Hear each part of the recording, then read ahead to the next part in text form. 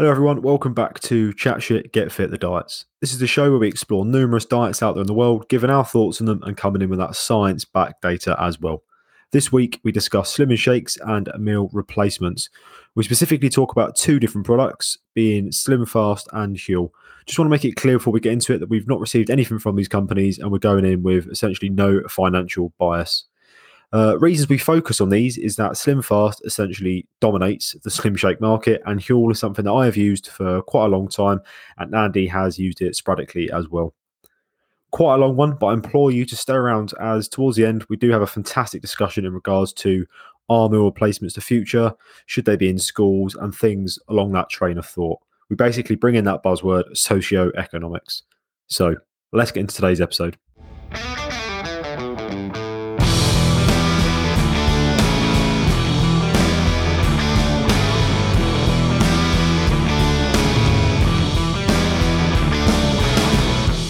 Hello boys, welcome back. Good evening, guys. Yeah. Andy, you sounds tired. Start of the podcast. Tired, I'm Andy. hanging out. I'm not going to lie, guys. Oh, Jesus Christ. We're only 15 seconds in, mate.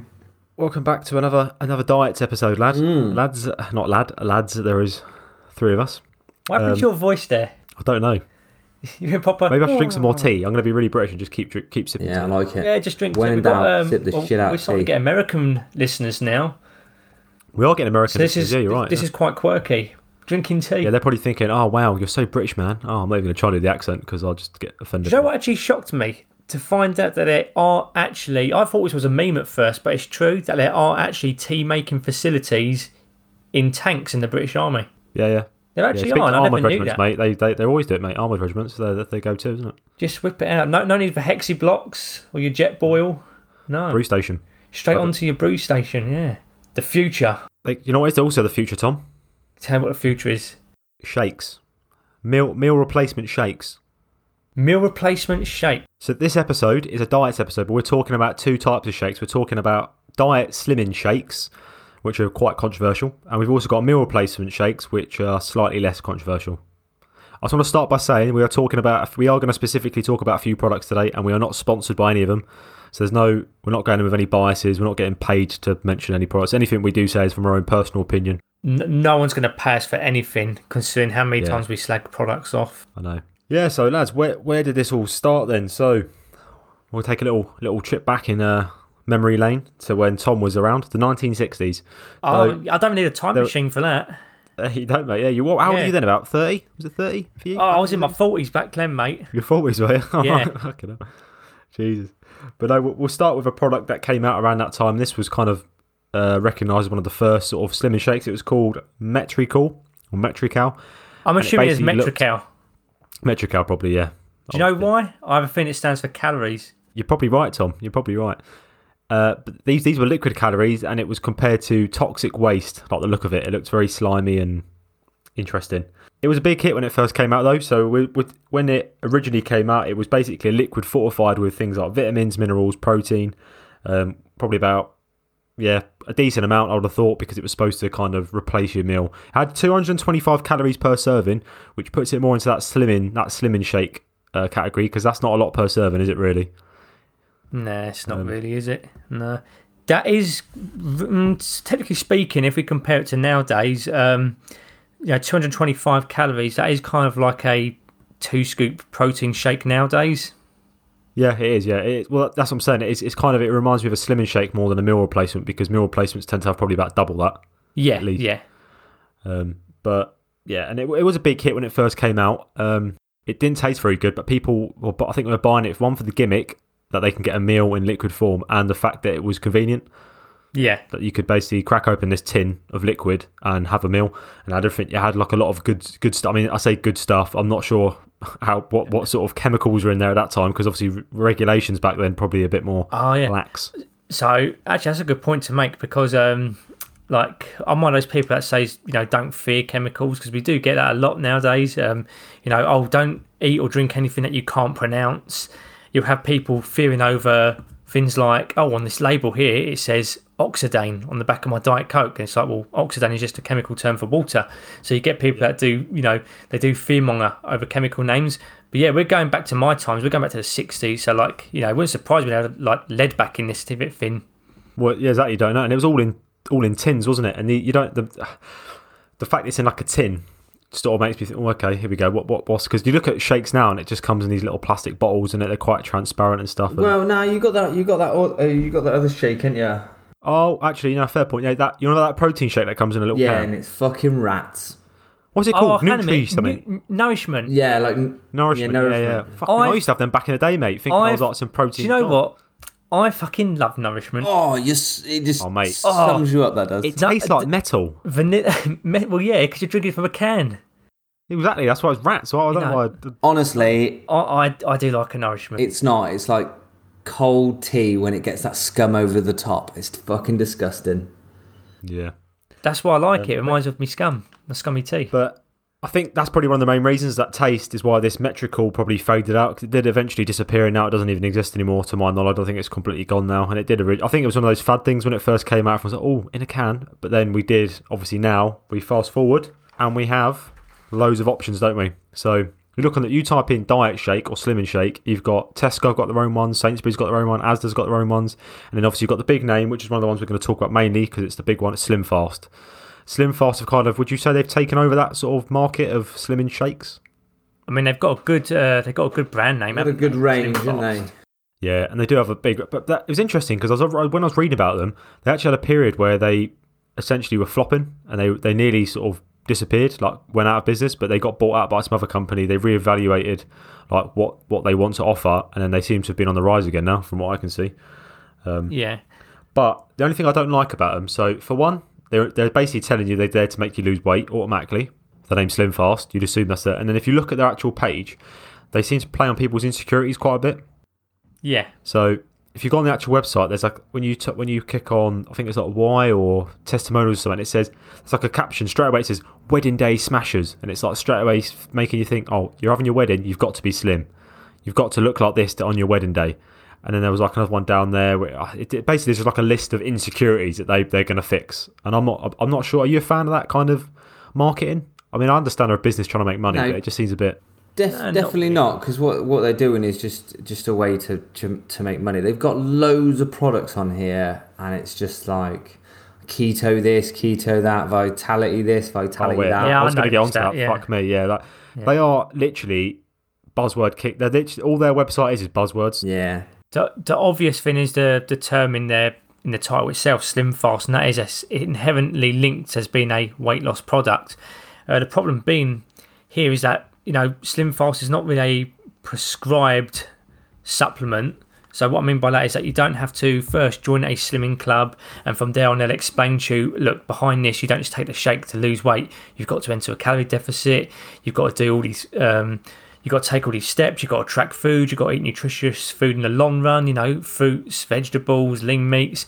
It's just a simple case of this bottle is on the shelf. You can pick it up and it says Slim Fast. Therefore, if I just pick this up and drink it, is it going to somehow make me slim? And that's not the case, is it? We know better than that. Yeah, so Tom, you were saying there about you need all this other stuff. But if you actually look at what Slim Fast, so what I'm going to talk about now is the powdered form. So this is the best value for money. They do it's almost like a normal protein shake. You get in a big tub and it comes in powder. So this powder is, on average, you're going to get 230 calories per serving, 15 grams of protein, 4 grams of fibre, and 23 essential vitamins and minerals. And it works out about 44p per serving, which isn't horrendous, really. It's not terrible, and the nutrition there is not horrendous. But what we're going to do is we're going to break down the full nutritions of it and what the ingredients. Because the ingredients are important because it says all this stuff, but what the actual ingredients are is important. So I'll quickly pull up some information here which I've got. So as I said, you've got per serving 230 calories. Fat is 2.9 grams, 0.6 being saturates, which is a pretty good ratio. 38 grams of carbohydrates, 21 grams of that is sugars. But we'll come on to that why that's probably quite high in a second. Fibre, 4 grams, like I said. Protein, 15 grams. Salt, 0.49, which is horrendous. And then all the vitamins. I'm not going to go through the whole list of vitamins and minerals, but it's basically all the ones you expect to see. Vitamin A, D, E, K, C, all your irons and stuff like that. Copper, magnesium, zinc, etc. And look at the percentages of your recommended daily allowance. we're sort of starting about 30% up to about, in some cases, 100% of your recommended daily allowance. It's not the dosage isn't too low on all them. But if we actually look at the ingredients now of what's in this powder, which is the product we're talking about, skimmed milk powder, maltodextrin, inulin, fat-reduced cocoa powder, soya bean oil, milk proteins, thickener, xanthan gum, vitamins and minerals. Obviously, that's how they fortify it in there. Various flavourings, emulsifiers, powdered cellulose, sodium carboxy methyl cellulose, soya. What's that? Soya lecithin or something like that. So the sweetener they use is how do you pronounce that? Is it sucralose? Sucralose. Sucralose. That's it. That's the sweetener they use. I'm just happy to see you rattle off all these terms. What's it say? If you can't pronounce it, you shouldn't eat it. You shouldn't. Yeah, exactly. Yeah, fair enough. And then vitamins and minerals, it just basically also goes on to say what ones are in there, but it's literally just a replication of the nutrients thing. But yeah, so the ingredients there, anything standing out there, Tom, which is a bit alarming? No, not really. Not in regards to the ingredients itself. I mean, no. As I said, people do a lot of fear mongering amongst, there's chemicals in this, etc. Spoiler alert, everything's a chemical, including me, including you, including the air you're breathing. The poison is in the dose at the end of the day. And these food products would not be passing FDA standards, etc. if they was highly toxic. Yeah, if they were hurting people in the long run. Yeah, people were dying, people getting ill. Something would get brought up at some stage and be like, oh, of course, yeah. I mean, don't get me wrong. There are people that have chronic kidney issues that have been hospitalised or even died due to high protein consumption. But it's important to point out that these people had underlying issues. I mean, do you guys remember not so long ago there was that story in the paper and the headline was basically, just to kind of guesstimate what it said, I can't remember 100%, but it was something along the lines of, she was basically killed by protein shakes.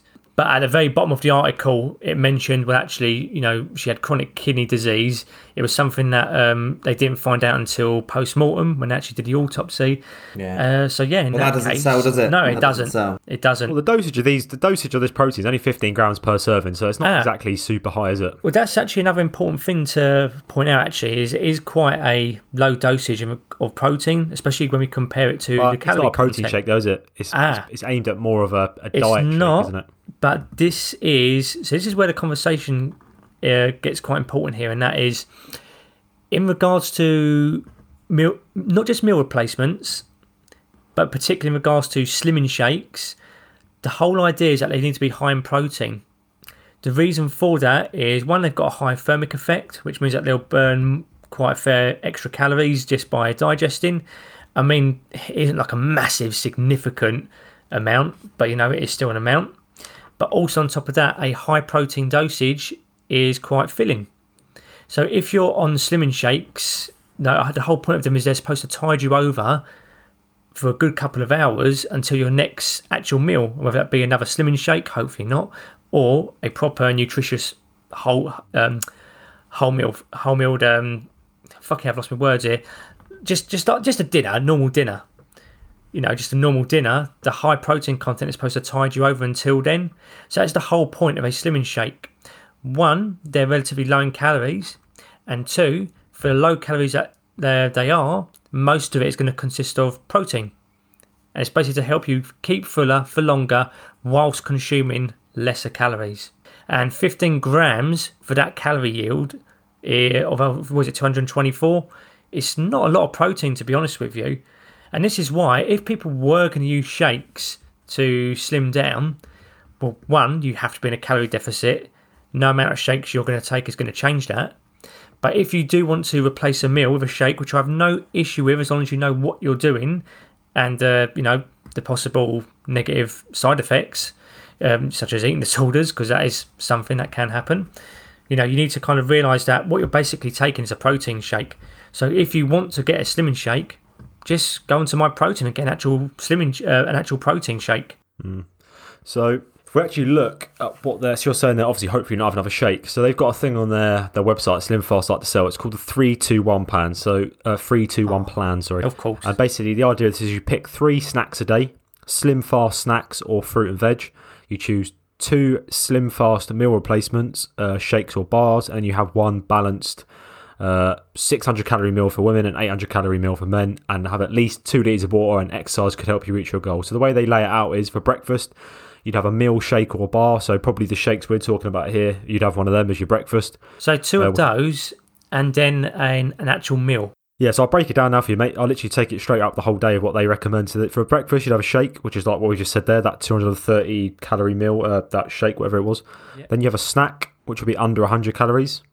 You then have a lunch, which will be a meal, shake or bar. You'd have another snack after, which is under 100 calories again. Then your dinner, which is, it just specifies dinner. So I'm guessing that would be like a meal you can have of your choice, like an actual proper meal. Yeah. And then after that, later on, you'd have another snack under 100 calories. I'm not a fan of all this because of the fact that I don't think long-term dieting is a good thing for a body. People that do this for really, really long, like some of these people talking about, have gone up to a year of doing this. Yeah. And it's crazy to think that you're keeping your body in a deficit for this long. Yeah, agreed. And it's not, our bodies don't like doing that, you know? They need a certain amount of food to eat and not having replacements instead of actual food. It's fucking mind-boggling to me. Yeah, I mean, really. Especially these Slim Fast products, because they are so, especially the way that was making it sound, it wasn't a very high amount of calories anyway. Like the plan seemed very basic. Obviously, I'm guessing you can get more in-depth, individualized plans anyway, but that 3-2-1 package, what that did is that's really like amazing marketing, because they're kind of making you feel like the ball's in your court. Like, pick these products, do this, do that. And what they do is they play on people's, like, 1, naivety, 2, their willingness to be controlled by sort of a marketing company. And they do it right, people stay on this forever because they think that this is this is the be all and end all. And what they do is it's quite easy, isn't it? They're basically giving it to you on a platter, aren't they?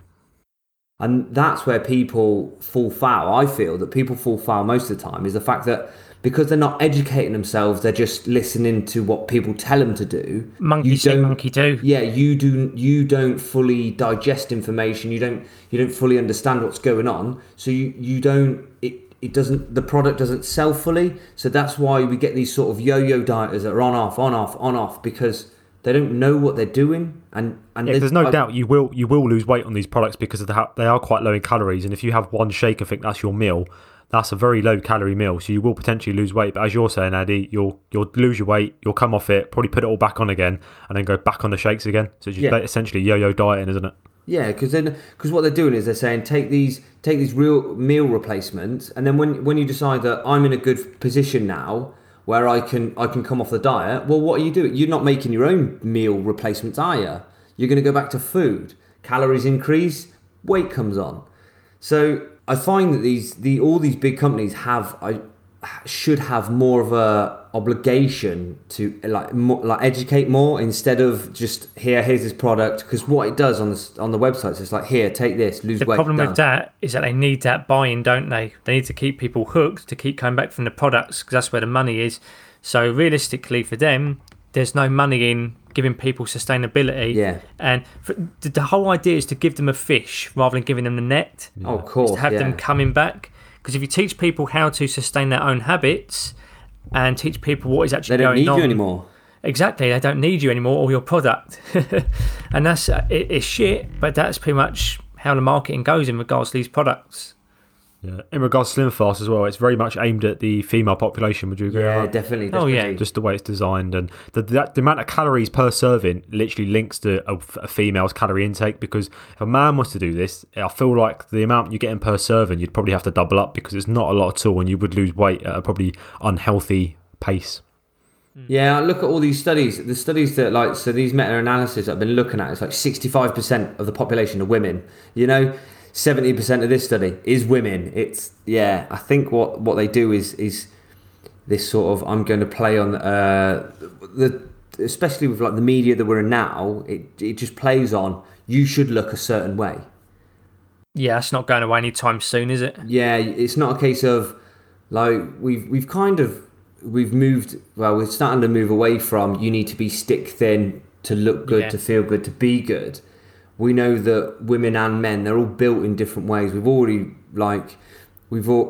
figured out that you can be a bigger person and still be like really healthy. Yeah.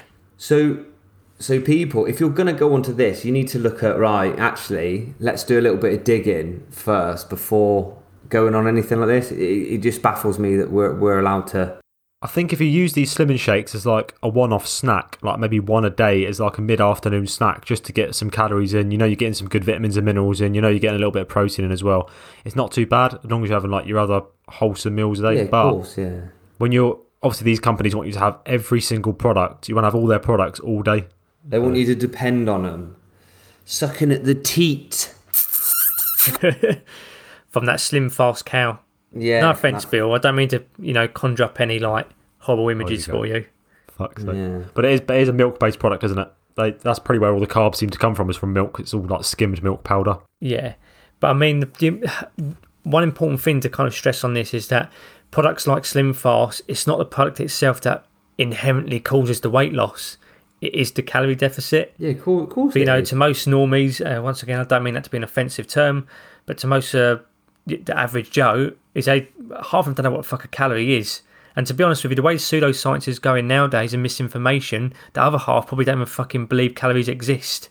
Because it's all to do with insulin now, isn't it? Yeah. It's all about good thoughts. Yeah, positive vibes is what causes. That's what positive fuels me. Vibes. Positive vibes fuel me for the day. Is the main driver behind weight loss. I mean, technically that might actually be true, but in a way, but I'm accidentally right.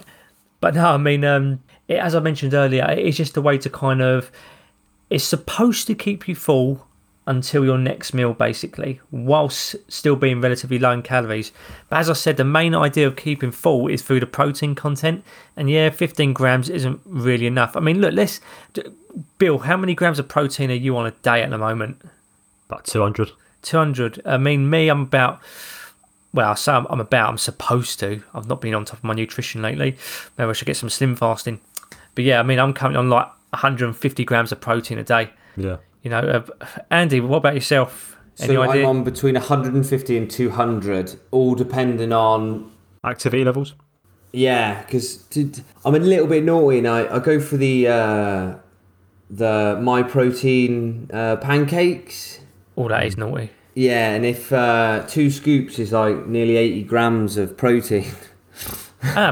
But there you and go. I like it. Yeah, but you consider that's a big old whack of protein. Yeah. I mean, would you rely on 15 grams of Slim Fast, which comes in that... You'd have to double up for a man. That would work for a woman probably, but for a bloke, you know what? Probably want to double up. I don't even think that would be good enough for a relatively active female. I think this has got to be when they recommend 30 minutes. So. Yeah, but this is a market, is it? Active people. This is market at people who are like not very active and want to lose weight. Do you know what, shakes. Bill? You mentioned something earlier which is quite important as well, and that is in regards to like the recommended daily intake for things like protein, etc.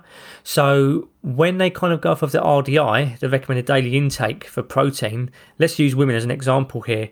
They're just kind of going off like a generic number, but our recommended daily intake of macronutrients goes up and down depending on what the actual goal is. So technically, if your objective is fat loss, then actually you want to have a lot higher protein than what is actually the recommended daily amount.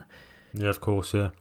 But when I talk about those recommended daily, I was focusing more on the vitamins and minerals, and I think that's more generalised. No, that's fair enough. Yeah, no, but that, you're right about the other stuff, yeah. Yeah, for that's fine. But in regards to, I mean, since the whole idea of a slim fast goal is weight loss or fat loss, you want to keep protein high. And yeah, 15 grams, some women are going to be hitting 130, 150, possibly plus, depending on activity levels, grams of protein a day. And 15 grams is not going to touch it. Especially, here's the thing as well, is like, if you're dropping weight and you do this, and you do the right thing straight away, and that is you figure out what your calorie deficit is supposed to be, you have a very limited amount of calories.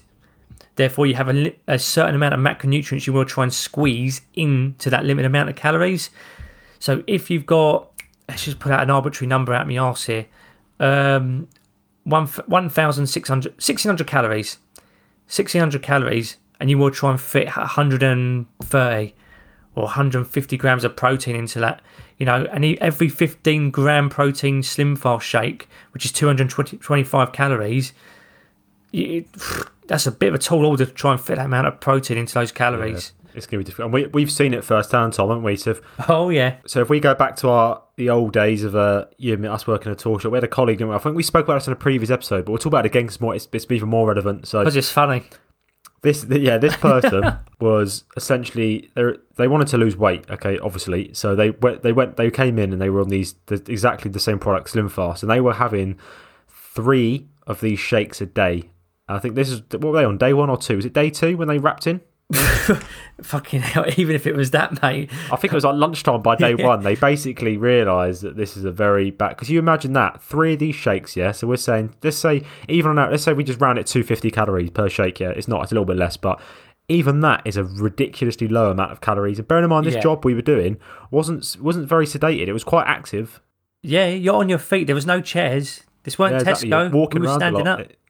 Yeah, you're walking around a lot. You fucking running up and down stairs, and they were having 750 calories a day on these shakes with 15 grams of protein per thing. I mean that seems like a very.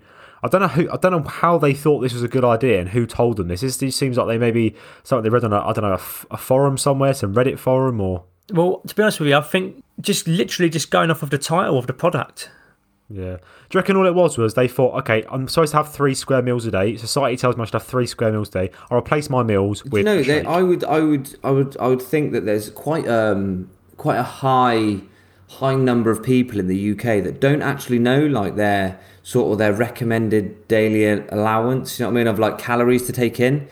So if you don't know that, and then you turn around and just do a product, you know what I mean? They're stripping it back for you. You haven't got a clue, You could be one of these big eaters, but because you're active all day, do you know what I mean? Where you graze all day and you're eating like 3,000 calories a day, and then suddenly you're doing 750. Of course you're going to cream in, aren't you? It's a massive shock to the body. Like what's the recommended daily allowance for a female? Just off the top, 2,000 calories. Yeah, and 2,500 for men. This person was supposed to be on 2,000. They were doing quite an active job. So let's say normally for a sustainable £1 a week of fat loss, it's about 500 calorie deficit, isn't it? Yeah. Look, without meaning to cause any offence here, but this is relevant to topic. But she was quite a big girl. She was quite a big girl, which also means she's expending a lot more calories, probably a lot more than what the recommended intake was. So even if she was eating 2,000 calories a day, she probably would have been losing weight because of the job she was doing and the fact that she would have already been in a deficit. She would have been the normal was 2,000. She probably would have been 2,500 of her daily total daily energy expenditure because of the job she was doing. But then she's gone from probably should have having about 2,500 down to 750. That is probably why by lunchtime, day 1, I need to go home. I feel like I'm going to pass out. You know what I mean? Do you know what? It did save us the job from asking her, look, do you think this is going to be sustainable?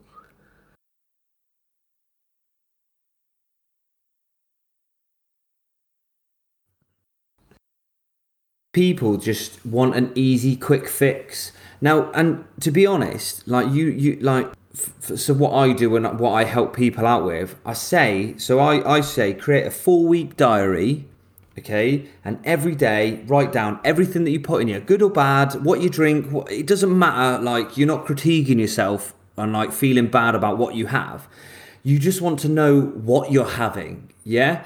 And then them days where it's like, I actually felt really good today. Lunch, I felt energized, this, that, and the other. Do you know, just making small notes during the day of how you feel, making a conscious effort to know how your body's feeling. I'm not asking you to turn around and go, yeah, I was running at like 87%. This is how great I felt. Just a generalization. Do you know what I mean? Like, oh, I just felt tired this morning. I couldn't get this go.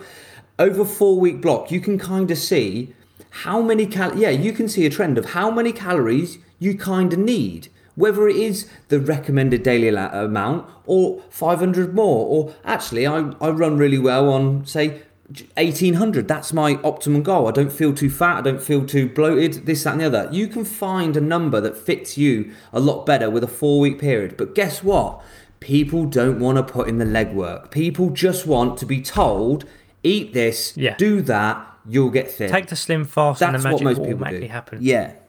And it is. And do you know what? Looking at it, I'm not saying that nutrition is easy, because it's not. It's very, in my eyes, nutrition is very scary because there's so many different cogs turning and lots of people. So if you are going to do something drastic with your nutrition, I would go personally tell you to go speak to someone who is qualified in that field, and not just qualified, but good, has a good base of people that recommend them and stuff like that. But you can generally see sort of trends in your eating pattern over a 4-week block. A good pattern of, actually, I felt really good then, Therese. What did I eat? You know what I mean? I had a good solid meal in the evening. I didn't snack that much. You know, all these things that we can look at. So. And even if the goal is weight loss, you know, you can still do that with a diary just for the 4-week period. Once again, it's looking at trends of not just, okay, so over the past 4 weeks, what have I been eating? What have my portions been like? And also, like, you know, what have my energy levels kind of been like as well? What about my activity? What have I kind of been doing on a daily basis? And from there, from that 4-week diary, you can kind of make adjustments from there. You know, and this is what it takes, isn't it, to have good sustainable weight loss? It's not these quick slim fast shakes. I mean, the name of slim fast, literally, it is basically slim fast. Slim fast. Yeah, exactly. That's it. Whereas you need to put the work in. Like these diaries, obviously, they take a bit of work, take a bit of dedication, but they will work. I am always dubious whenever someone combines the term fat loss or weight loss or slimming in this case and the word fast together. Yeah, it doesn't work. But straight away, that is setting you up for unsustainability and disaster. And also essentially yo-yo dieting. Yeah, and also certain expectations that might not be met straight away. And more than likely there is sort of an impact that will have that you could potentially put yourself in a worse state by this dramatic kick of I'm having nothing, to then turn around in 4 days' time when your body's screaming at you to feed it. 100%. That you don't look at, I'm going to feed myself healthy food. You're looking, I'm going to smash that bag of Haribos. And you're setting this new trend of, I'm just eating crap food fast. I need to get it in. And you can potentially put on more weight because you've been struggling so much. I mean, physiologically speaking, things do happen that make you want to go down that route. But also, if we're talking psychologically, I mean, straight away, eating disorders come to mind. Yeah. You know, but as I said, like, as soon as I see the word fast mixing with weight loss and fat loss, 28-day challenges, etc., straight away alarm bells start ringing. And we did kind of touch on this, didn't we, with a previous podcast with very low calorie diets. Yeah. I mean, don't get me wrong. If you go back to that episode, you'll see there is a legitimate medical reason why people might be prescribed, the keyword being prescribed, very low calorie diets. But in the sense of just general, well, I fancy losing a bit of weight, I fancy burning some body fat. Do you know what? It comes down to that thing, doesn't it, where people say, oh, eat less, move more. Yeah, that is what happens, but how we actually get to that point is actually a really complicated process, and particularly how we maintain that point onwards as well. We'll move on then to the next one, which I think is a little bit more positive, and we're going to talk about one product in particular because it's one I do use quite a bit, and so I've got quite a bit of experience with it. But we'll talk more about meal replacement. So the difference we have between the Slimming Shakes are inherently designed for you to lose weight, and they're marketed into losing weight. Meal replacements, on the other hand, are marketed to be essentially a quick and easy, hassle-free meal replacement. So they're basically designed to be a shake which can replace a meal and basically offer you all the same benefits. So I'm going to go through a little list now of things that I believe that are benefits of potential benefits. If you've got any comebacks, lads, just come at me. So the first one I think is it actually makes it quite easy to track your macro and micros intake of the day, as it's all basically labelled, and if you eat them, it's there, isn't it? It's in front of you. Fair one. It's all written down the side of the fucking box, isn't it? Yep. This is what you're going to have every time you have this shake. Done. So if you want to track, if you're on targets for your numbers, it's very easy to do, isn't it? Yeah. The next one is obviously I said at the start, no admin. So it's quick and easy. So if you're living a fast and hectic lifestyle and you haven't got time to prepare meals, but you still want to have a healthy, complete, balanced diet, then that they can offer that as well. I think meal replacement. It's convenient. Yeah, of course. Convenience trumps all. As you said before, Tom, convenience does trump all sometimes for some families. Yeah, of course it does.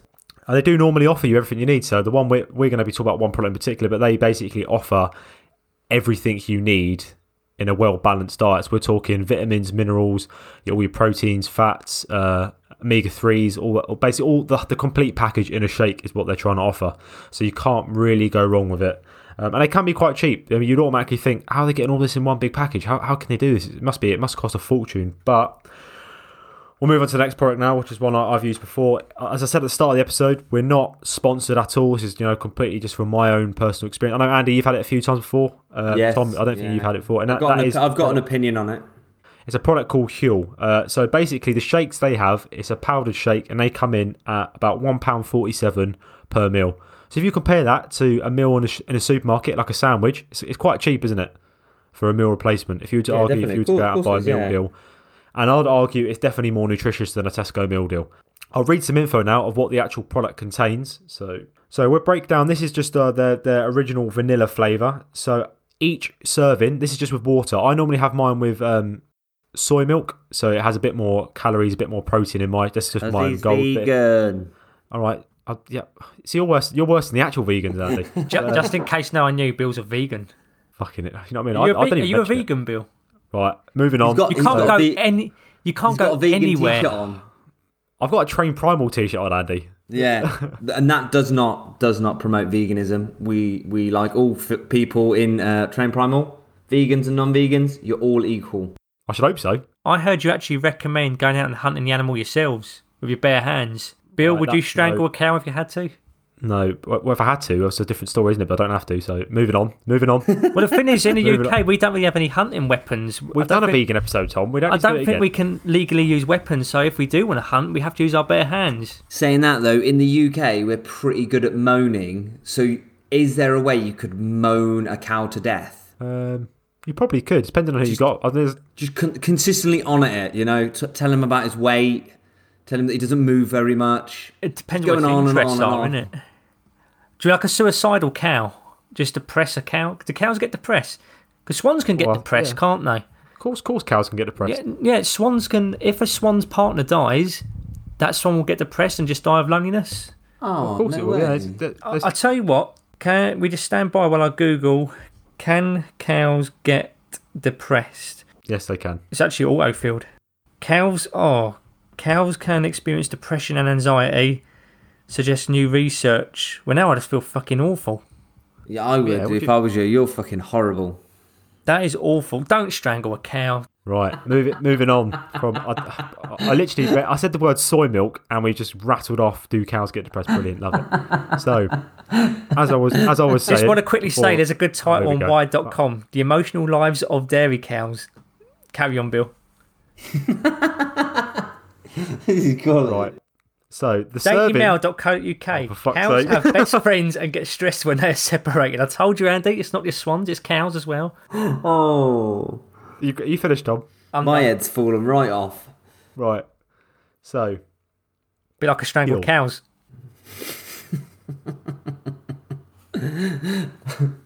It's all right, Bill. You can edit all of this out. None of it happened. No, I'll leave it in because it just shows Tom's inability to hold attention. It's fantastic.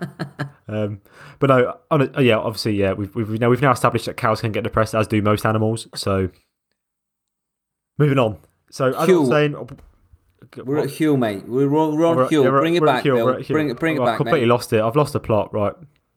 So, guys, I'll read you out the information of the Huel shakes. We won't directly compare it to Slim Fast because obviously it's a different product. It's aimed at different things. But so, as I said, each serving with just water.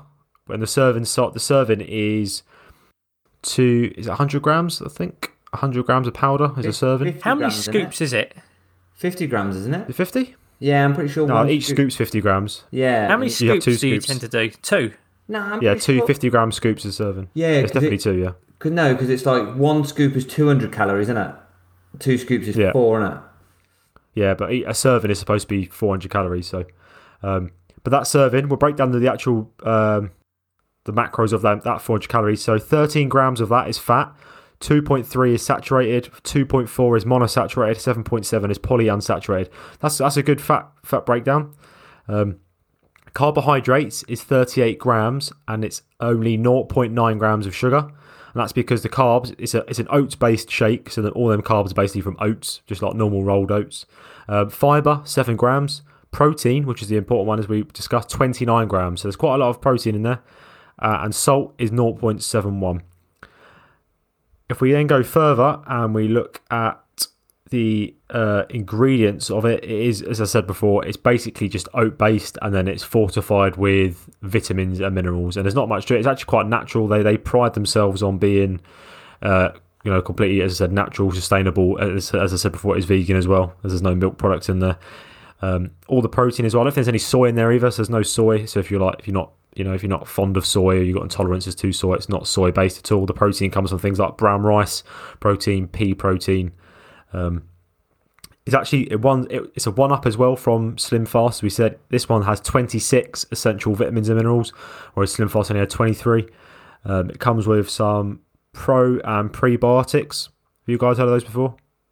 Yes, gut health and stuff. I mean, not everyone needs it, so some companies say, "Oh, it's really good to have it," but not everyone needs that sort of stuff. But if you do have like gut issues, it can help, and these do come with it as well, which is pretty cool. And yeah, the taste of it as well. We can get on to that, Andy. You can give your opinion. I'll give mine. I think with water, it's a bit poor. But if you have it with milk, so if you have it with either dairy milk or if you have it with oat milk, soy milk, whatever, it actually tastes quite nice. It can be quite creamy as long as you blend it. So if you shake it in a shaker, it could be quite bitty. But if you blend it, it's really smooth, really nice. Tom, hearing those numbers, what would you say? What would be your thoughts on that? I mean, I'm looking at Huel and I'm getting several different products with Huel. Oh yeah, we're talking about shakes mainly, but there are different products. Yeah, I mean, I'm looking at a powder here. It's giving me something different. It's going off of per cup, so the servings per cup. So with this, theirs is actually 500 calories per shake. With that, the fat would be 16 grams total fat. Total fat would be 16 grams. Fiber is 9 grams, which is actually quite good. Protein 37 grams, which is also, it's not too bad. So, I mean, look, in regards to the numbers, and this kind of goes off even the serving size you told me as well. First of all, we have to differentiate here that Huel is not inherently a slimming product. No, they don't market it that way. Yeah, it's a meal replacement shake. So don't get me wrong, you do get a big whack of protein in there. You don't get enough as what you would with a dedicated protein shake. But obviously, we've just said there's a big difference here. It's not really a protein shake, it's a meal replacement. So the important factor here being that you get a lot of micronutrients, as you would with a regular meal, but also you get a massive whack of fibre, which is pretty good. And also, so with a protein shake, obviously the concentration is on protein, trying to fit as much protein in there as possible. But with Huel, you're also getting things like carbs and fats, so energy sources. Because as mentioned, this isn't inherently a slimming product, it is a meal replacement. So yeah, I mean, look, let's talk about convenience here. If you're someone that's on a scaffold site, or you've got like a job where you need to keep your energy levels up, so you need those carbohydrates, you need some fats as well, if that's your preferred source of energy, then yeah, I mean, it's not a bad little ratio for macronutrients. I have it every single day for breakfast. For one, because I normally train first thing in the morning, so I normally have quite a small window from when I finish my training session. I've got a shower, change, get ready, shave and all that stuff, get ready for work. And it's so convenient because I literally go in, I've got different flavours, so I normally have like 2 different flavours when I order it, so I can alternate so I don't get bored of it. I put 400 ml of soy milk into my blender bottle, put the 100 grams of powder in, blend it, and then I literally drink it straight away. And that's how easy it is. Yeah. And it's really convenient, as you said. And I know I'm getting a good amount of protein, some good calories in. Obviously, I'm eating like a couple of hours later because that's the way I eat, but it's enough to keep me going until my next meal. Well, that's it, isn't it? And it's probably not. It's probably not massively like densely filling either. It's like when I had it. We're getting to that Vol shakes. Yeah, it's an important topic. We'll come on to that. It is important to talk about that. If we're going to go on to that, then I'll wait out. No, do you know what? I'll fucking jump the gun again, and I'll just let's shut do the it, fuck Andy. up. Let's do it. No. No, let's do it. I want to do it. Bill's had enough of us talking shit on this podcast. Listen, Andy, power in numbers. We can jump him. You know, we can. Bill's fitter than both jump of the us. gun. Nah. And do you know what? There's no Andy. He's vegan now. There's nothing he can do about it. We What do you mean there's nothing I can do about it? Together, we could strangle a cow in front of him, and he wouldn't be able to do anything he wanted. We could do it, Andy. We could make eye contact as we do it. I can't look at him. I feel like his vegan friends are going to beat us up. Well, you look at the cow then? you could watch it. You could watch the lights fade out. God, can I just say something? I actually really like animals. I'm feeling horrendous just saying this. It definitely doesn't feel like it. But moving on, like we'll move on to that next point then, basically. So yeah, we're talking. Huel offers, they do a range of stuff. They do like bars. They do ready to go shakes, which are obviously more expensive. You haven't got to do anything with them. You just open a bottle. They've also got this new thing. It's called Hot and Savoury. It's essentially a posh pot noodle, but like actually a healthy one, not like actually a pot noodle. I but did just see that on the website. You see it, mate. Honestly, it's banging. I've had them and they're really tasty. They offer really good nutritional value as well. Hot and nasty. Hot and savoury. Why did I say hot and nasty? So with Huel then, what I found does look good is the fact that it's.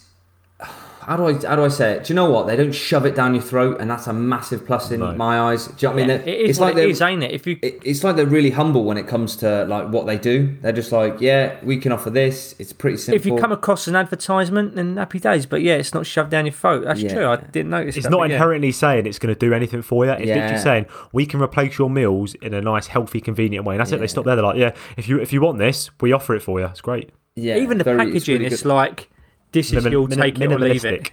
Yeah. It's like we can help you, but we're not trying to. We don't need to help you. They're just not trying. To be honest with you, it's literally just a white they're doing bag. well, aren't they? They're very successful. I think that's why they're probably quite successful. Is it? Because they're playing hard to get. Playing hard to get. Huel, you've won us over. Now, I used to do it. I did a cycle of Huel when you recommended it. Making it sound like steroids, Andy. a cycle of Huel. just disclaimer: Huel is not some sort of fucking anabolic steroid. It's just a fucking meal replacement. Can we confirm Ronnie Coleman wasn't on Huel? Yeah, I can't confirm more than I am. Lightweight, baby. Now, what I found though is, like with most things, like My Protein, it's really cheap, so people can jump on board with it. And Huel, if you look at it individually, it is really cheap for what it is. It's a full meal, what, 177 or something like that? That's 147 147. But because you've got to buy 1 kilo to 2 kilos at a time, it adds up. 50 quid for 2 bags. Yeah, 50 quid for 2 bags. And it lasts you loads. I think it lasted me like nearly 2 months. But it was the fact that I had to pay that out straight away that it was like, oh my God, this is proper. But do you know, like in respect, you'd be quite happy to spend. This is the problem. So you're essentially highlighting there what problem society is. People they'll buy something and they'll think of it as the cheap option. They don't look at the bigger picture. For example, when you look into a shop and it tells you like the price per kilo or the price per litre, people don't look at that. They look at this is on sale. It's £1.50. But then if you buy it in a bigger size, it's actually cheaper. Yeah, if you actually look at it, buying it bigger, it's actually cheaper than the sale price. But people look at the initial, as you're saying, they think, oh, I've only got to pay £2 this time. But if you just think logically and go, right, if I spend £50 now, it's only going to cost me £1.47 per meal. Or I can go to Tesco and spend £3 on a meal deal, which is cheaper initially, but in the long run, it's going to cost me fucking loads. At the end of the day, it is a bulk buy. So yeah, you get a bigger price tag, but when you break it down to per serving, it's quite cheap. You got to look at the fact that the social economic side of stuff on this is the fact that some people don't have the ability to spend £50 in a one amount in one go. And because some people obviously only get paid weekly, don't they? If they get paid weekly and only get a certain amount, they might only have £30 to spend on food for that week. So if they've only got that, they can't really like save it for the £50 for fuel. They've then got to buy enough for that week. It'd be more cost effective for them. Of course, it's only if they've got that amount of lump sum to pay off in one go. And if they know about it, because education, as we know, is key. And if people don't know that they can get these products that are, wholesome, nutritious for the family, whatever, or their work life, then they're going to just go to Tesco and get the meal deal, which is like the normal for people who go to work. So when I got back to the UK, I actually was taking Huel and I was doing 2 shakes a day while eating normal. Really? Yeah, 2 shakes a day while eating normal. And I was wondering why I was putting on mass. I was like, shit. I went out for a run and I was so slow. I was like, this needs to come off. I was like, I can't put. You know why? It's because you were taking it as if it was like a supplement to your normal diet when it's not. It actually replaces your original calories. It's not something to take on top because 400 calories is quite. I mean, when I take it, I'm getting about 500-ish calories with the milk I put in. So it's a meal. It's a meal, isn't it? So. One of the searches I've done is coming in under 500 calories, and that is basically a meal. Yeah, of course it is. And if you look at the actual macro and micronutrients, it's actually a healthy meal. It's a balanced meal. What you should have done, Andy, was swap out one of those hills for a slim fast. Yeah. You would have been sorted. I'd have been perfect. It's like I didn't. They would have anything. counteracted each other. Yeah, it would have been nothing. Have you guys seen? So there's been like, especially when it first came out, there was people doing the Huel challenge where they'd essentially replace, because you can actually they're one of them, they don't actually push it. Yeah, they don't mention, they don't like push it on the website. It's not like, yes, you must have Huel all day to be optimal. It's basically saying that in theory you could have Huel every meal and you'd be fine. And there's people who have done it as like a test to see how they got on, and some of the results are interesting. Like some people say they're right of it, but I think when we move on to that next bit now about satiety levels, is do we think shakes can offer that same filling effect as eating whole food, like whole solid food? Because I straight away, without even looking at any data, my understanding is that chewing effect of a solid food does something to those sort of hunger hormones, which makes you feel fuller than if you were just drinking a shake. You know, regardless of how much fiber, protein, fats, whatever's in that shake, the mechanical action of the chewing will make you feel more full. Are we going into that now, or would that be jumping? Yeah, that's what I'm saying. We're going to it. Yeah, going to it. Yeah. Okay. So Andy, if you hold Bill back, and I'll strangle him from here. Right, anyway, right, let's do this. This has gone drastically south. But no, just because we're jumping the gun, mate. But no, we've got your permission, so we can do this. So yeah, what you trying to make me sound like a fucking dictator every fucking week now. It's like, Bill's a dictator. Bill's a dictator. Yes, sir, boss. Yes, sir, boss. Right away, boss. Yeah, just don't send me to the gulag. Yeah, just don't send me to the gulag. Anyway, carrying on. Andy, take over. I don't know what we're doing. We're about to talk about teeth. So yeah, digestion. I'm about to say this in such a weird way. Digestion starts at the teeth. No, does it? Right. Not in that way I've just put it. It's just because that's the first thing I thought of because we're talking about mechanical digestion here. So right, let me fucking slap myself out of this silliness because all I've got in my head now is teeth. But yeah, what you just said about feeling full, I can never pronounce the word. Say it, please say it. I think it's satiety. Yeah, that one. Yeah. With that, the chewing process is actually really important. And obviously, we're not going to be able to chew liquid food. I mean, you could try, but you could look really silly doing it. And it's probably going to be getting messy as well. But I mean, a big part of the digestive system does kind of start at the chewing part. Funny enough, and I'm going to fucking regret saying this because now I'm going to have to go and dig the studies up at, 3 a.m. There are studies to show that people tend to feel fuller longer and get fuller at a quicker rate if they tend to chew their food more. And we're going to get that with solid food at the end of the day. You are going to get that with solid food more than... When you chew more as well, you don't actually... Like, the longer it takes you to chew an item of food, the longer it takes to go down, the more full... Same with, like, putting your knives and forks out instead of gorging food. Yes, yeah. Mindful eating, that's what it's called, mindful eating. Even things like turning the TV off where you're actually mindful what's going on. So, turning the podcast off, turning TV off. Well, don't do that. But... listen to the podcast while you're eating, it'll be fine. Just pause us, eat dinner. Yeah, just pause. No, listen to us. But yeah, I mean, a big part of it does start at the mechanical digestive system, which is the mouth, the chewing phase. So yeah, I mean, that's just one part of it as well. Another part is volume, so food volume. What I mean by that is the amount of actual food going into your stomach. So liquid tends to be quite, well, it's dense in calories, but it's not very high in physical volume, is it? But if you look at something like, this is why we tend to... Roast dinner? Yeah, a roast dinner. Yeah. Fruits and vegetables as well, really low in calories, not very dense in calories. You get that ample amount of carrots and but that's psychological as well. Oh, of course it is, because Yeah. you automatically do it, don't you? When a big meal comes out, like like a Sunday roast build. Sorry to keep bringing it up, but do you know when you've got that slab of meat, and then you've got the potatoes over it, and then you've got like all the broccoli and everything like that poured over. Yes.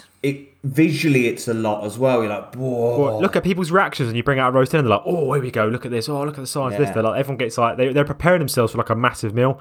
Whereas if you bring out a Huel shake, here you go, mate. In theory, like, oh, okay.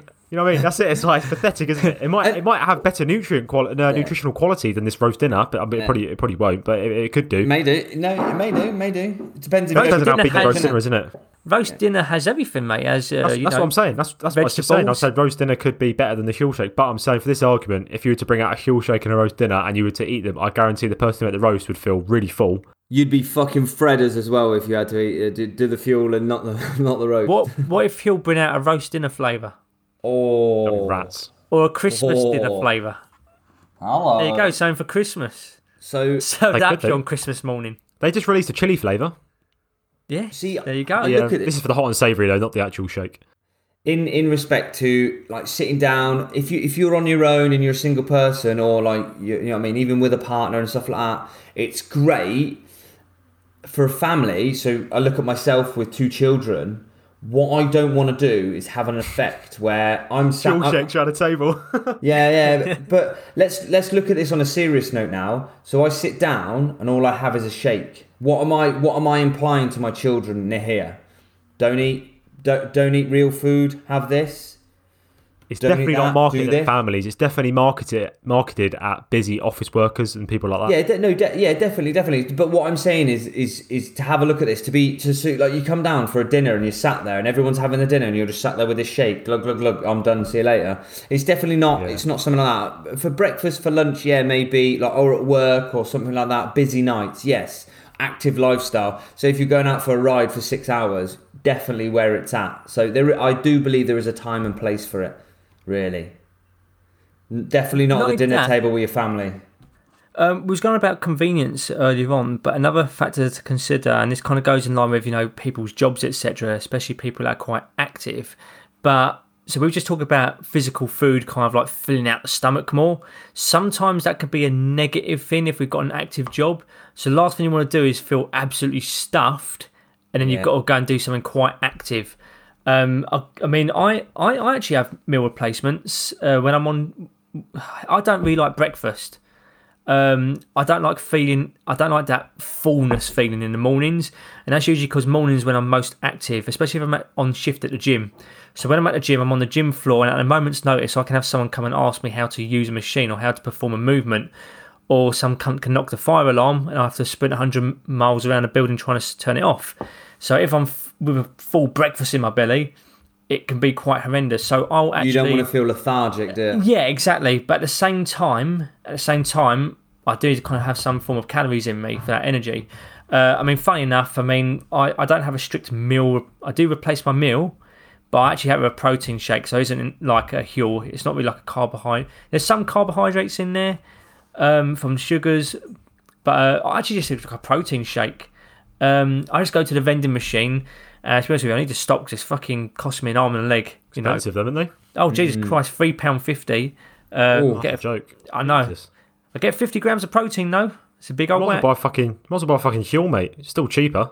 Well, this is the thing. You get 60 grams for that price. Are they then YouFit ones? Not YouFit, but they are the cheaper version and would save my bank a lot more. But they do basically have the same amount of protein. Yeah, I mean, funny enough, I'm actually considering doing something like Huel in the mornings.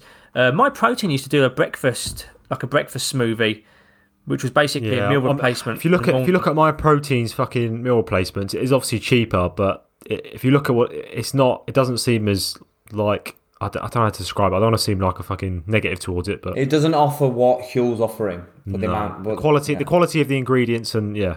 What I was going to say was that I used to have like a breakfast smoothie from my protein years ago, but then they stopped doing this very specific one for whatever reason.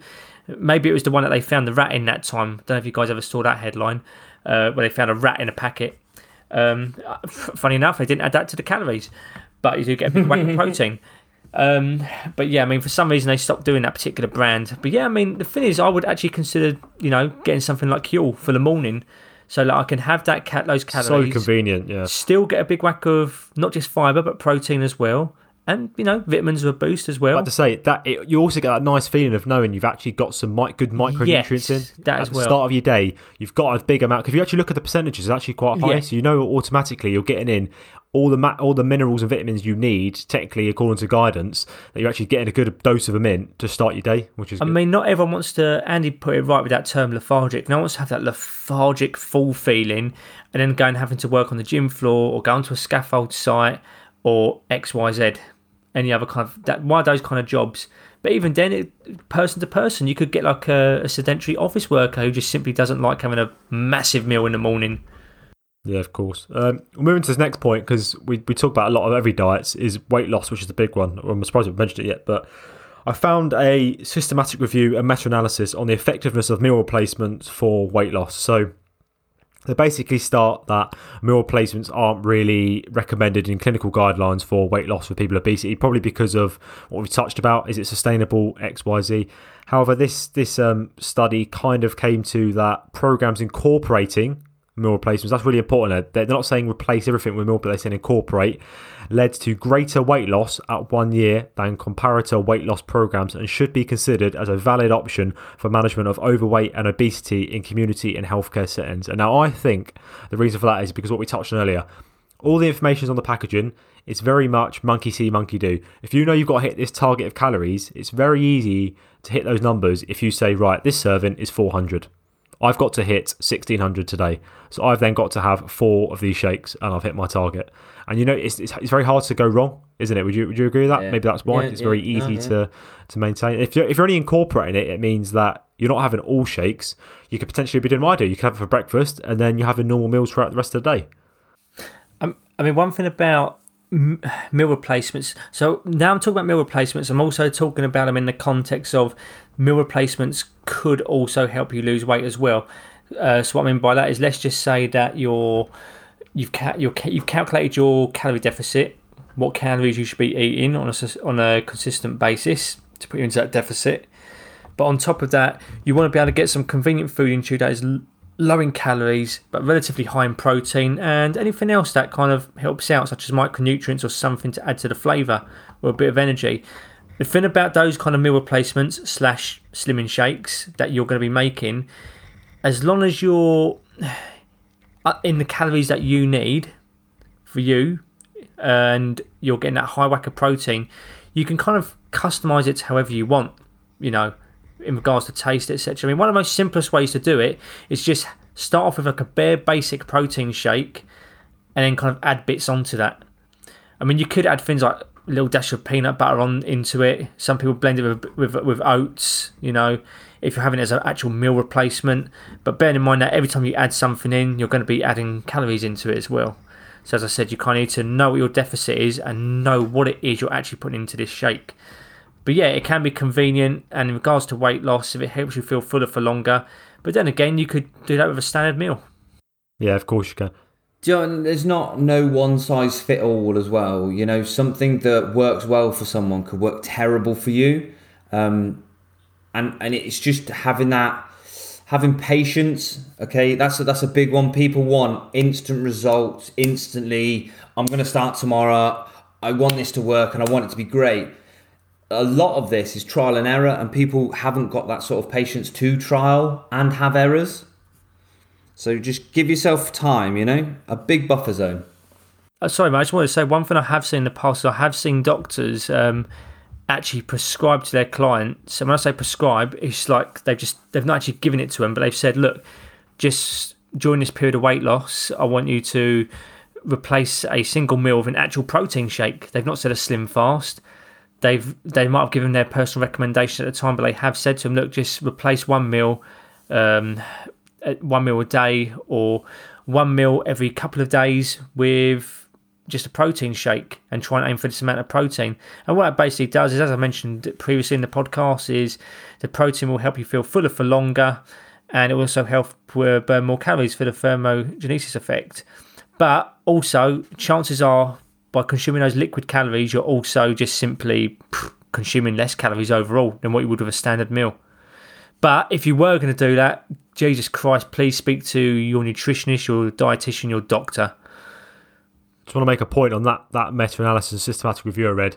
They excluded any diets which were less than 800 calories a day. So basically, they didn't include any very low calorie diets which involve shakes. So that was good. That was good. That was good. They actually said that, because it'd be all them good saying that. Oh yeah, meal replacements they led to greater weight loss than other diets. We're not talking all on about very low calorie Herbalife diets. here. No, of course not. We're talking about just adding a few different meal replacements into your diet. So you're not really being overly restrictive. You're just every now and again replacing a single meal. So we'll move on. Actually, before we move on to this last bit, which is our favourite buzzword, I found like a little extract of someone who actually did that Huel challenge I was talking about. They basically replaced all their meals with go on. Huel. So someone basically this is 4 months living on Huel so far. So Jesus, what a life. This person basically has been consuming Huel. Yeah, I'll bulk it down. On a daily basis, I consume at least 2,400 calories of fuel. So they said they have 5 ready-to-drink bottles. So those ready-to-drink bottles are the ones I said that is all pre-mixed. They're quite expensive, but that's once again just convenient. It's even more convenient. But he's now striving for 3,200 calories, which is 8 bottles. Jesus. So they've always had issues maintaining weight, much less gaining, which is everyone sees that problem. They always struggle to fucking. Hang on a minute, 8 bottles. Yeah, so they also 8 bottles of fuel a day. Yeah, do you remember I said earlier they've got bottles as well? Right, hang on a minute. Bear me 1 second. Let me find out how much fibre is in a bottle. Because if it's as much as the powdered version, this guy's going to be shitting through the eye of a needle. I was going to say, because one of these sort of 4 scoop Huel, this is a 600 calorie one. Each one of those servings has 11 grams of fibre. So if you just have 8 of those, and you're having like over 80 grams of fibre. Yeah, he's not having 8 of those because these shakes are only 400 calories. Oh, because I was going to say, Jesus Christ, that is a lot of fibre. But so speaking of that, I'll miss all the bulk out in between. Basically, they conclude with it took a while for their digestive system to adjust fully. Yet they now have no problem and quite enjoy the predictability of knowing how my stomach will respond to what I'm eating. The farts were bad for a while, yet that's thankfully faded for the most part. It's still a hefty amount of fibre. So they've even concluded that they do have a lot of fibre, but they adjusted. As we said before, your body can adapt, and they got used to it. And I think that's especially with Huel, because it's there's quite a lot of fibre in there. Your digestive system's going to take a bit of time to adjust to that level of fibre. So the body, whatever you put in, the body will use to survive. Let's put it that way. It's not going to be the best fuel in the world or anything like that. We can live on donuts. It's fine. The body will extract what it needs. It might not be the best quality food, but it works. And I wouldn't recommend that, guys. Just 100%. I wouldn't recommend anything like that.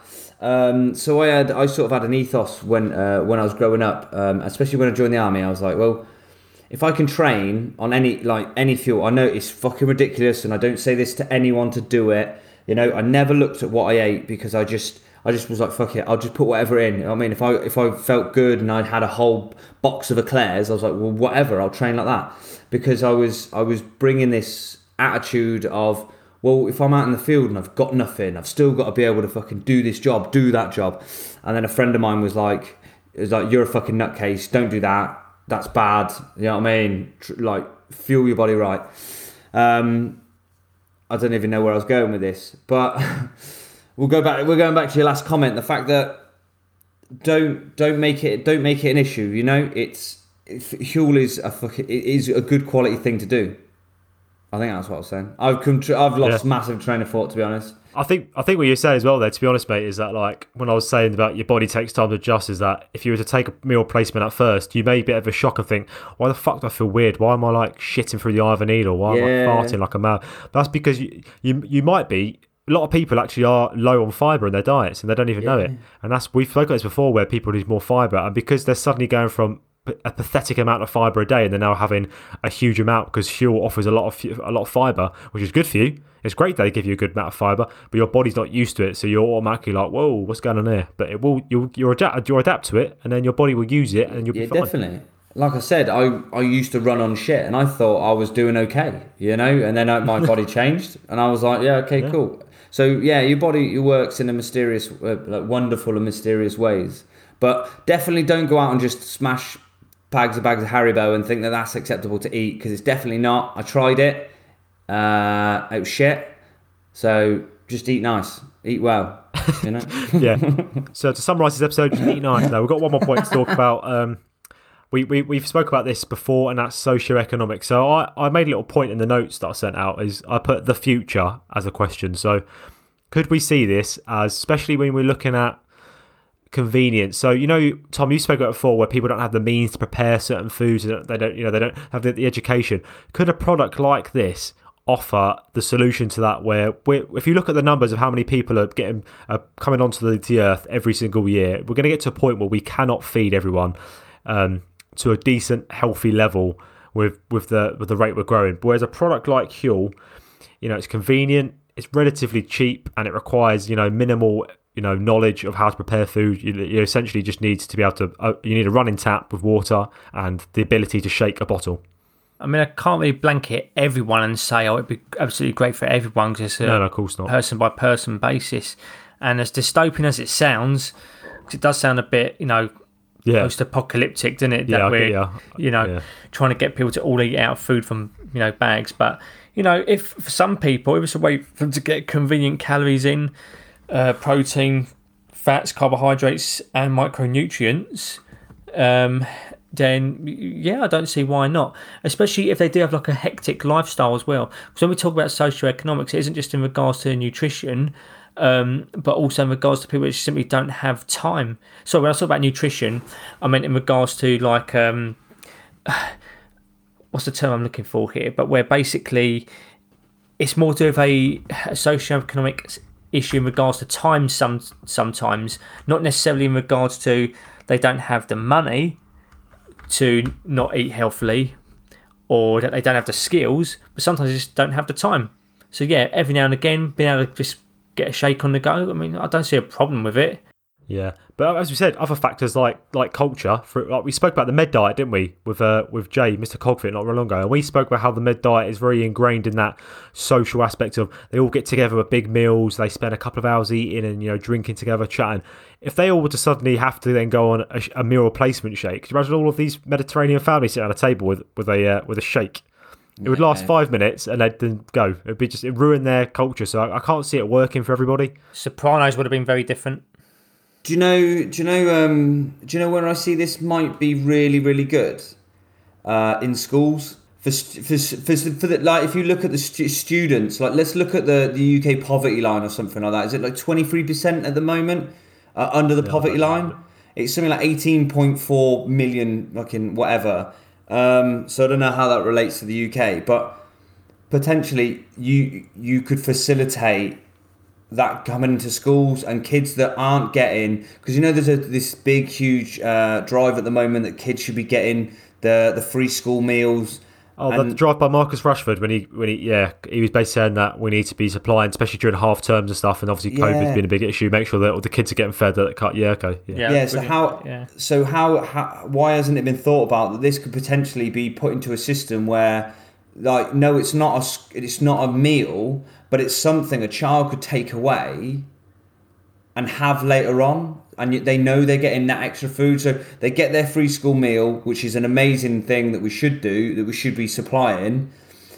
But and also it's a balanced, healthy meal, which is also tackling that obesity crisis to an extent. Obviously, it can help, can't it? Yeah, definitely. Do you know what I mean? And like, once again, it will come down to that education of societal norms. They'll be used to having like a weird meal, like they'll be used to having chicken, chips and peas or beans or something. You're now saying, you've got to have this shake. It's automatic. Some parents will automatically be like, what's in that shake? What the fuck are you giving to my child? It could be... What I'd be worried about is if we're doing it from a young age, we might possibly be setting them up for eating disorders. What I mean by that is from that age, what we want to be doing is actually encouraging the eating of actual whole foods, fruits and vegetables. But I know that due to socioeconomic reasons, they might not have access to this food, and that is a valid point. And I do get that, but I'm not saying it should be one. You know that. Yeah, I'm not saying it should be in replace of. Yeah, but I think this has got potential that could be. Do you know what? We know that there's this child, and he only eats at school what does he do when we goes out? Well, he doesn't get anything. We know that he doesn't get and anything at home. He gets I minimal love, food. I love this point because at home he could be having pot noodles or he could be having slices of bread covered in beans, and that's all he has all day. Whereas with the school providing these meal replacement meals where they know they're getting they're getting 26 essential vitamins and minerals, they're getting a good amount of protein, fibre, fats, carbs. They know then that their duty of care is they've given that child a good amount of the baseline of macro and micronutrients. And then they know when they sit at home, do you know what I mean? Given enough for that child to not go hungry another night, you know? Yeah, because when you tell the government to say, right, they've got to provide free school meals, they're obviously going to look at the cheapest fucking way of doing it because that's just the way governments run. So they're going to give that child probably a bit of breaded chicken, some fucking oven-cooked chips, and some baked beans. And let's be honest, that's okay, but in regards to if they're getting even worse, like if they're getting less nutritional dense food at home as well, and that's all they're getting at schools because that's all the school's going to give them through the government scheme, whatever, then potentially they're going to have some nutritional deficiencies. They're not going to be very healthy, and it's not really teaching them a very good way of living. But then if you give them these products, maybe it could help them health wise. But as Tom was saying, you're kind of telling them that to have healthy diet, they need to have shakes, which is maybe not good long term. It's not a thing that you're going to force, but you're going to turn around to a child and say, you get hungry later on, or do you know what I mean? Just Huel in a bottle. We all buy. I buy Huel in a bottle every now and again when I'm a little bit hungry, a little bit like hanging out. I'll buy one, you know, because I know it's goodness in a bottle, but potentially that could be offered there. Yeah, kids, do you know what I mean? I'm not saying Huel itself, I'm not saying it should be something like that, but why isn't there something in this system that gives children... Vending machines, but perhaps vending machines, fuck off all the shit that they put in vending machines, put things like, you know, we keep saying Huel because that's a product we've been talking about, but obviously you've got things like bars and shakes you can just bang in the vending machine, and then that way you know that when kids are hungry they don't have to go and get something that's not nutritionally dense. They can get something that's and get some good whole food, you know. Well, it's an idea, isn't it? Yeah, it's quite complicated, isn't it? I know it is really dystopian. It's just really kind of think about it, ain't it? You can imagine almost a queue of kids in a queue with someone standing there with a Huel apron just handing out these bottles going, next. It's like Soylent Green. Yeah, exactly. Yeah. I get what you mean. But I can see its benefits. I really can. Oh, yeah. I'm not against it, but it is really like uncomfortable thought, isn't it? Oh yeah, because you're looking at you're looking at it in that weird sort of way. Yeah, but look at the way the world's going, Tom. We are going into that quite horrible place where the world is so overpopulated. I mean, how are we going to feed everybody? And we're not feeding everybody. We're already failing. Look at the fucking poverty line in this country and the amount of kids who aren't getting fed. I mean, it's already subsidized. I can't pronounce that word for giving children milk at schools. Little milk cartons. Yeah. I mean, it's in a way it's not completely unheard of to be trying to give in children nutrient-dense food in liquid form, in a way, I suppose. So yeah, I'm willing to, throw my lot in with the Huel overlords eventually. The Huel overlords, love it. Where we're all it's like the Matrix, where everyone's just hooked up to an IV drip with Huel. I'm definitely going to send this to Huel. Send this to Huel and see what they say. Phil, that sounds like your paradise, mate. The end bit, where we weren't like being crazy and weird. Just this end bit. Yeah. I think. Yeah. Well, we did that episode of Nocco, and I sent it to Nocco because they were like, "Yeah, send us the episode. We want to hear it." And then they fucking blanked you. Then we never heard anything back, probably because we said some questionable things. This could be the same thing. That Huel might be like, "Oh, they make some good points," and then Tom says Huel overlords, and they go, "Whoa." Being hooked up by an intravenous drip to Huel. Yeah. I wouldn't want to be hooked up to the hot and savoury one, though. That would fucking burn. No, it would. Yeah. Especially the Thai green curry one. Oh, it's got a bit of a kick. Oh, imagine that, yeah. Imagine that being tasty, hooked though. up to you. It's tasty. In terms of socioeconomics, this is actually we could go on for ages talk about these meal replacements because there are so many applications, like negative and positive. Yeah, of course. But again, it's all opinions that spiral out of control, isn't it? There's some really good qualities and there's some really potential bad qualities, like you said. Like we're setting these kids up to fail instead of educating them. We're just handing them, go on, kid. Yeah, go on, kid.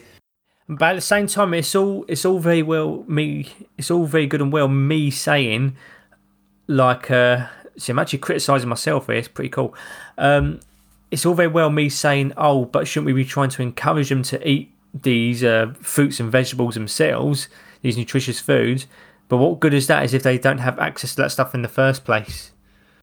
If their parents are only buying fucking ice creams and pizzas, then what hope have they got? Maybe it's one of those things where if the government was to spend money on that kind of incentive, I'd rather them actually spend it on actual whole food instead, so to speak. You look at the cost effective. Yeah. Like I'm going to buy fruit and veg for these kids. Great. But it's only going to last 3 to 4 days before I'm going to have to kick it. Whereas these meal replacements last ages. Well, we already mentioned Marcus Rashford, didn't we? And the government's already kind of shut that down. So, yeah. No, they went back on it. They are doing it. Oh, are they going back on that? Yeah, they phoned him up and said, yeah, you're right, Marcus, we're going to fucking do it. Happy days. So we ain't got to start injecting kids with Huel yet. But as I said, it'll be interesting to see what they actually do, because they're obviously going to try and make it as cheap as possible. And the one point I want to make there is we're saying, Tom, you'd rather they spend it on these good fruit and veg. But if they're doing that at schools and telling kids this is what they should be eating, and they go home and their parents are only buying ice cream and pizza, what hope have they got there? You're potentially causing like this conflict. They'll be so confused. Like, hang on, the school's giving me this, and my parents do this. Whereas you're giving them these fucking meal replacements, it could be, you might as well at this point, because if they're at home they're getting ice cream pizzas, you might as well give them as much nutrient dense food as you can at school. It's at least it's something. Yeah. No, that's a fair point. That is a fair point.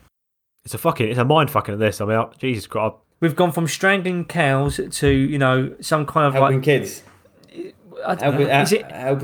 gone from helping to like some kind of futuristic sci-fi, where, as I said, like I said, dystopian sci-fi, where children are all now force-fed Huel through tubes. Huel drones. Huel drones. Yeah. Just fly over the school and just cover the kids in Huel. Just cover them. It's not chemtrails, it's Huel trails. Yeah. That's the real conspiracy. Yeah, there's so many parents be like, you're not giving me that kid. There'll be so many fucking hints and answers. But it is a very, very difficult subject, It's so... Yeah. I'd love to hear people's thoughts. If anyone's got any thoughts on this, of what we've discussed there, just get in touch, please, because I'd love to hear, because obviously there's only 3 of us here having this discussion. I'm sure people have their own opinions. I mean, tell us what you think. Is it ethical to strangle a cow? Oh, for fuck's sake, Tom, stop mentioning the fucking cows. Is it ethical to aerosol spray Huel? But if it come at me like it wanted a piece, I'd probably punch it in the face. Andy, remember what happened on that firing range with those cows? That was self-defence. It was. But they were mechanised wartime cows. Right, would you feed Huel to a cow? Will I feed Huel to a cow? Yeah, in self-defence. What do you mean in self-defence? It's not going to kill the cow, is it? It might. You don't know yet. Has it been tested? Have you found a meta-analysis? Have I found one? No, but I can make one up. A meta-analysis of 3 million cows found that Huel was super effective in growing cows to a abnormal size. Do you know that cow that's huge, or the bull that's huge? Do you know that bull that's fucking massive? I've heard it's Huel. I heard that's what happened. That meta-analysis summed up. It was in 1 cup of Huel. Done. 1 cup of Huel, wow. Yeah. When lockdown ends, we'll do it ourselves. We'll go out with Huel, we'll find a field, and off we go. Can you imagine a farmer walking out and there's us trying to feed Huel to a cow? Like, look, you got a depressed cow here. We're just trying to cheer him up. On a serious note to finish the episode, though, I think, obviously Andy's had a go. Tom, I honestly recommend give it a try and see what you think, mate. There's a lot of different flavours of it, and it is so convenient for breakfast. Because I know you're quite busy in the mornings, and honestly, it's so fucking convenient in the morning just to be able to get up, have a cup of coffee. To be fair, if you want just a bit of a caffeine kick, Huel will actually do a coffee flavoured one, which actually has coffee in it. So that you're actually getting your caffeine in there as well, which is pretty cool. But yeah, so it's super convenient for the morning. I recommend everyone have a look at that. Obviously, you don't have to specifically choose Huel. That's just a product that I've used and Andy's used, so we thought we'd mention it. But there's a lot of different there's a lot of different companies out there, but they are all quite similar, I suppose. But some will obviously be better than others. But I recommend giving it a go. Maybe not all your meals, because as I said, I personally like sitting down and having dinner with family time with dinner and having a whole meal. That's just me. So. I just want to quickly say, before you go out and buy products, because a lot of people buy stuff and they don't really know what they're doing. They buy protein and not just think, I need to have a shake a day. That's what we do.